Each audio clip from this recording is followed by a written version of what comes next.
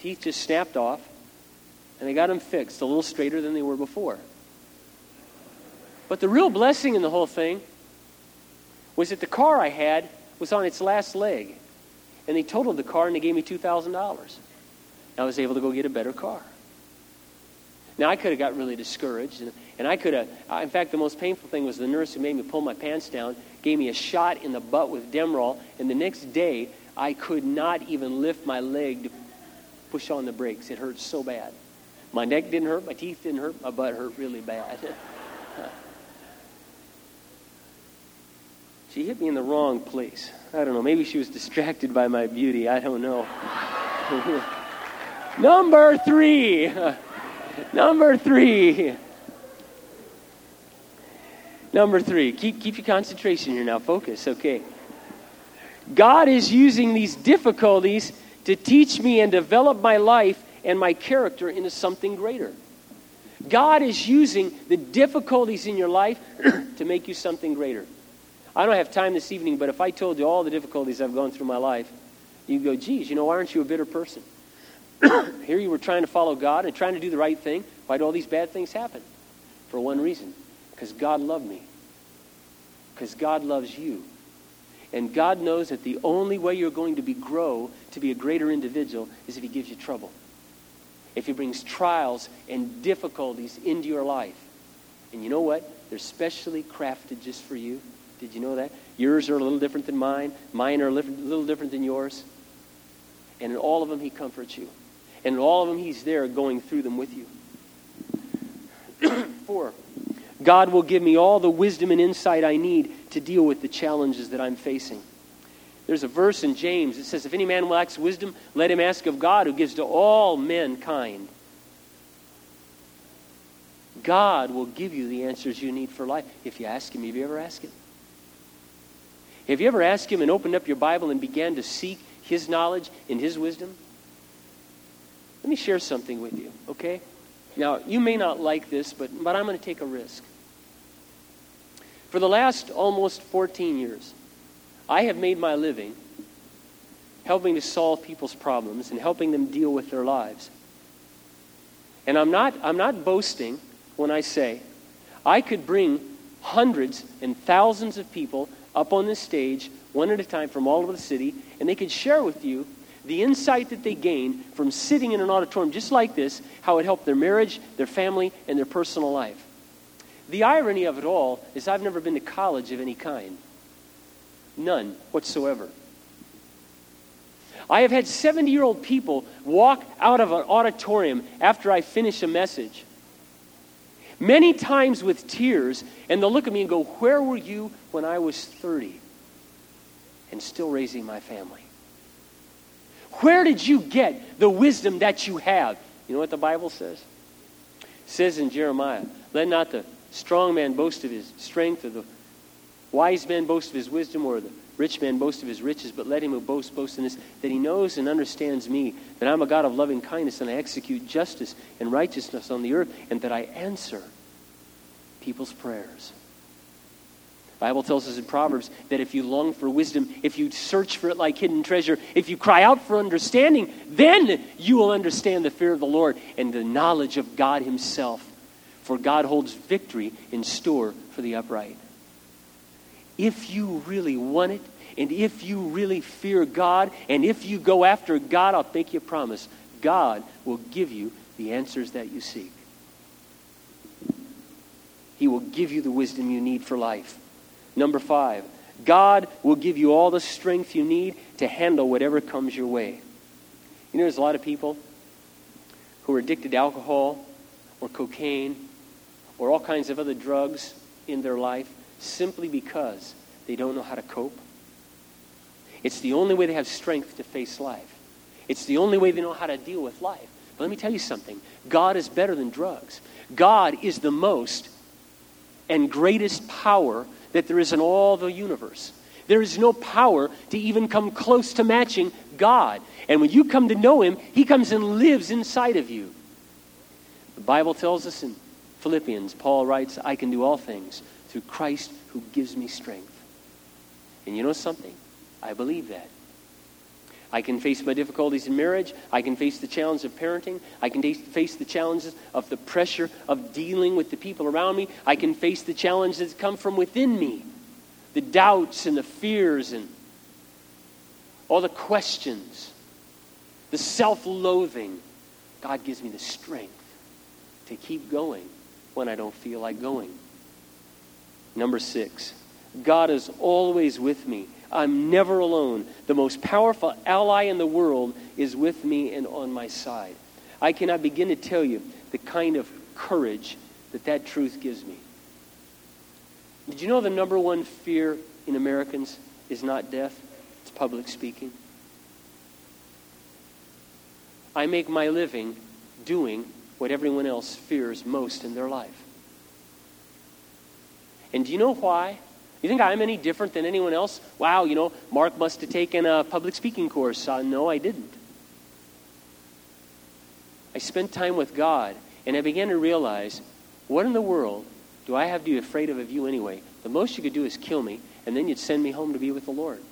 The most the crowd can do is stone you. I have things people need to know because God's given me those things. I know those things. I know the Lord. You know the Lord. Many of you in this auditorium, you know the Lord. And there's friends of yours that need to know what you know, but you're afraid. You're afraid they'll laugh. You're afraid they'll scoff. Why? Why be afraid of the truth? Why be afraid to reach out and help someone? So what if they laugh? You're still right. Fear tends to rule our life, doesn't it? But it doesn't have to when you realize God goes with me wherever I go. I've had people who have been angry with me. People say, oh, Mark, I'm going to kill you. I've been in situations that were really difficult, intense situations with people.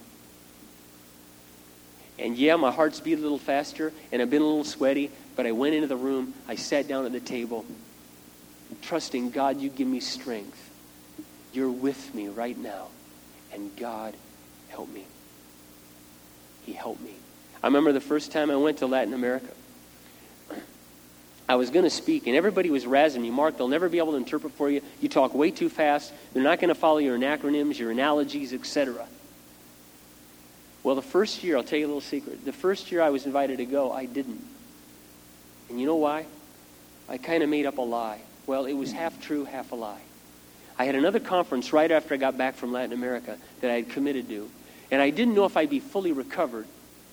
So I canceled. But the real reason I canceled and said I couldn't do it, and it was way in advance, so they had time to get someone, was because I believed what I was hearing. I didn't want to fail. I was afraid to fail. There's going to be almost 2,000 people there. I was going to be standing there. I've never worked through an interpreter before in my life. And I thought to myself, wow, I don't want to fail. I'm afraid. And I gave into that fear. Shortly after I did that, I got on my face before God, and I'm speaking figuratively, and I just went for a walk with the Lord. I said, Lord, I want to ask you, I made a bad decision. Please give me the opportunity again. I'll never say no again. And I got called back the next year. And after I was done with that first session, the wife of my interpreter, one of the wife of the pastor there, she came up to me and she said, Mark, she said, in all the years we've had people here, I've never, ever seen Nelson work better interpreting for someone than you. You guys, it was like you've been doing this for years. And she said, by the time you got done, you had this crowd eating out of the palm of your hand. Well, I'm going to tell you something. That wasn't me. It's never been me. It was God. It was because I believe God really wanted to use me. I want to give you 3 simple little things to look forward to every day in your life. All right? I want to ask you for a moment, don't raise your hand, but do you really get excited about getting out of bed every day? Can you really wait to get up in the morning, or do you hate getting up and do you regularly hit the alarm clock? I want to tell you 3 reasons that get me out of bed every day in my life. 3 things that I have to look forward to. Have you ever been maybe at school or doing a job or whatever, and it's getting really hard and it's getting really mundane, and you start daydreaming? Anybody ever daydream before?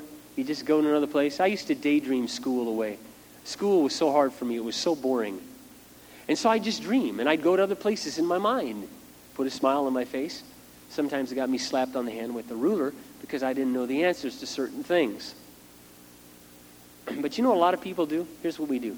We're having a rough year, maybe job's getting difficult, and we're looking forward to our trip to Cancun, or maybe to Mazatlan or Jamaica or wherever it is you like to go, your ski trip, and we look forward to that vacation, and just looking forward to that gets us through.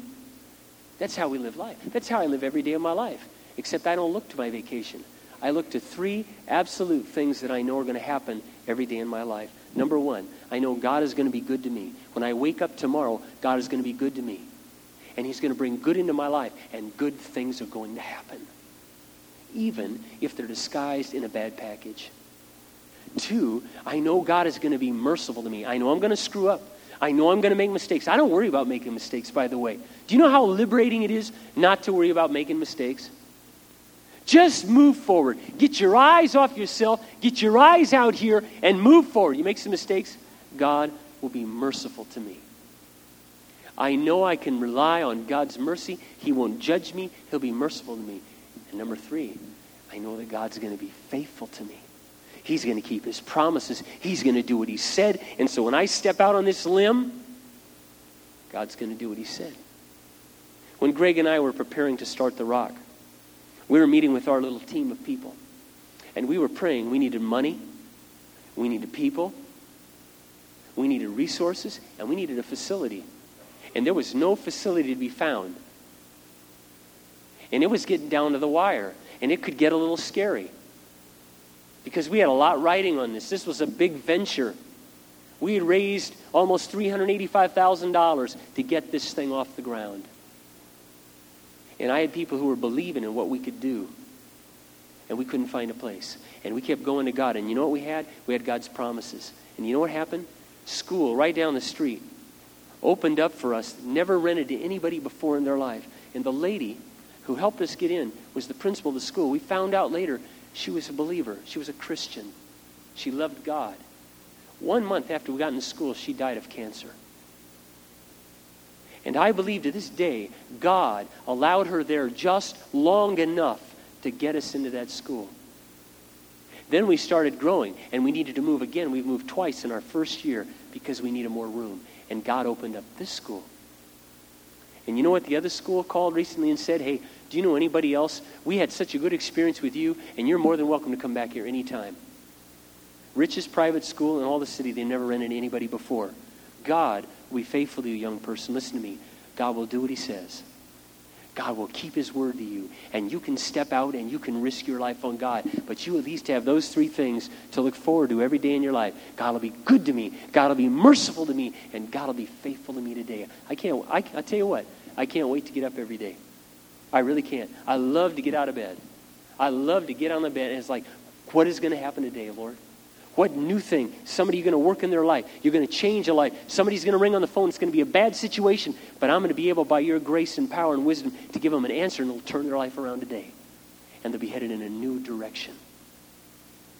You see how that inflates your life? You see how those kinds of beliefs, it's very hard to get negative and down and hopeless when you're pumping yourself up with those kinds of beliefs.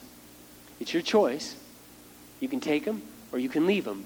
But if you leave them, you're going to be like the basketball to life with no air in it. And life is going to knock you down. I want you to come back next week because we're going to continue this series on bouncing back. And we're going to talk about how to develop and become a problem solver. That's one of the primary resilience skills identified by the psychologists and those who study this topic. It's also one that the Bible identifies, and we're going to talk about it next week. Let's bow our heads and pray. Heavenly Father, I want to thank you today. I want to thank you this evening, Lord, that you really are real. If you weren't real, well, I'd walk away from this tomorrow. Tonight be my last night. Lord, we know, many of us here tonight, we know you're real. We know you care. We know that you love us. We know, Lord, that you live in us. We know, Lord, that you are guiding our life. So awesome, Lord, for me to know every night when I go to bed that you're the most powerful being in all the universe and nothing can hurt me. I am indestructible and I am immortal until you're done with me. Not until life's done with me. Not until someone decides to knock me off or some disease decides to take my life or old age sets in. But I'm indestructible until you're done with me.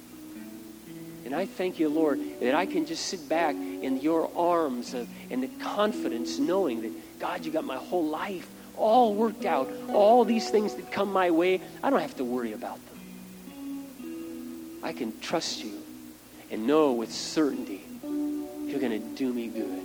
Good things are coming in my life. I want to ask you, Lord, to help each person here tonight. I really believe there's a lot of people here tonight that need to be liberated from their negative and critical way of thinking, their self-loathing, their destructive attitudes and belief systems. And I want to ask you, God, they would take the time to invest in their relationship with you and invest in getting to know you and building the right belief systems in their life.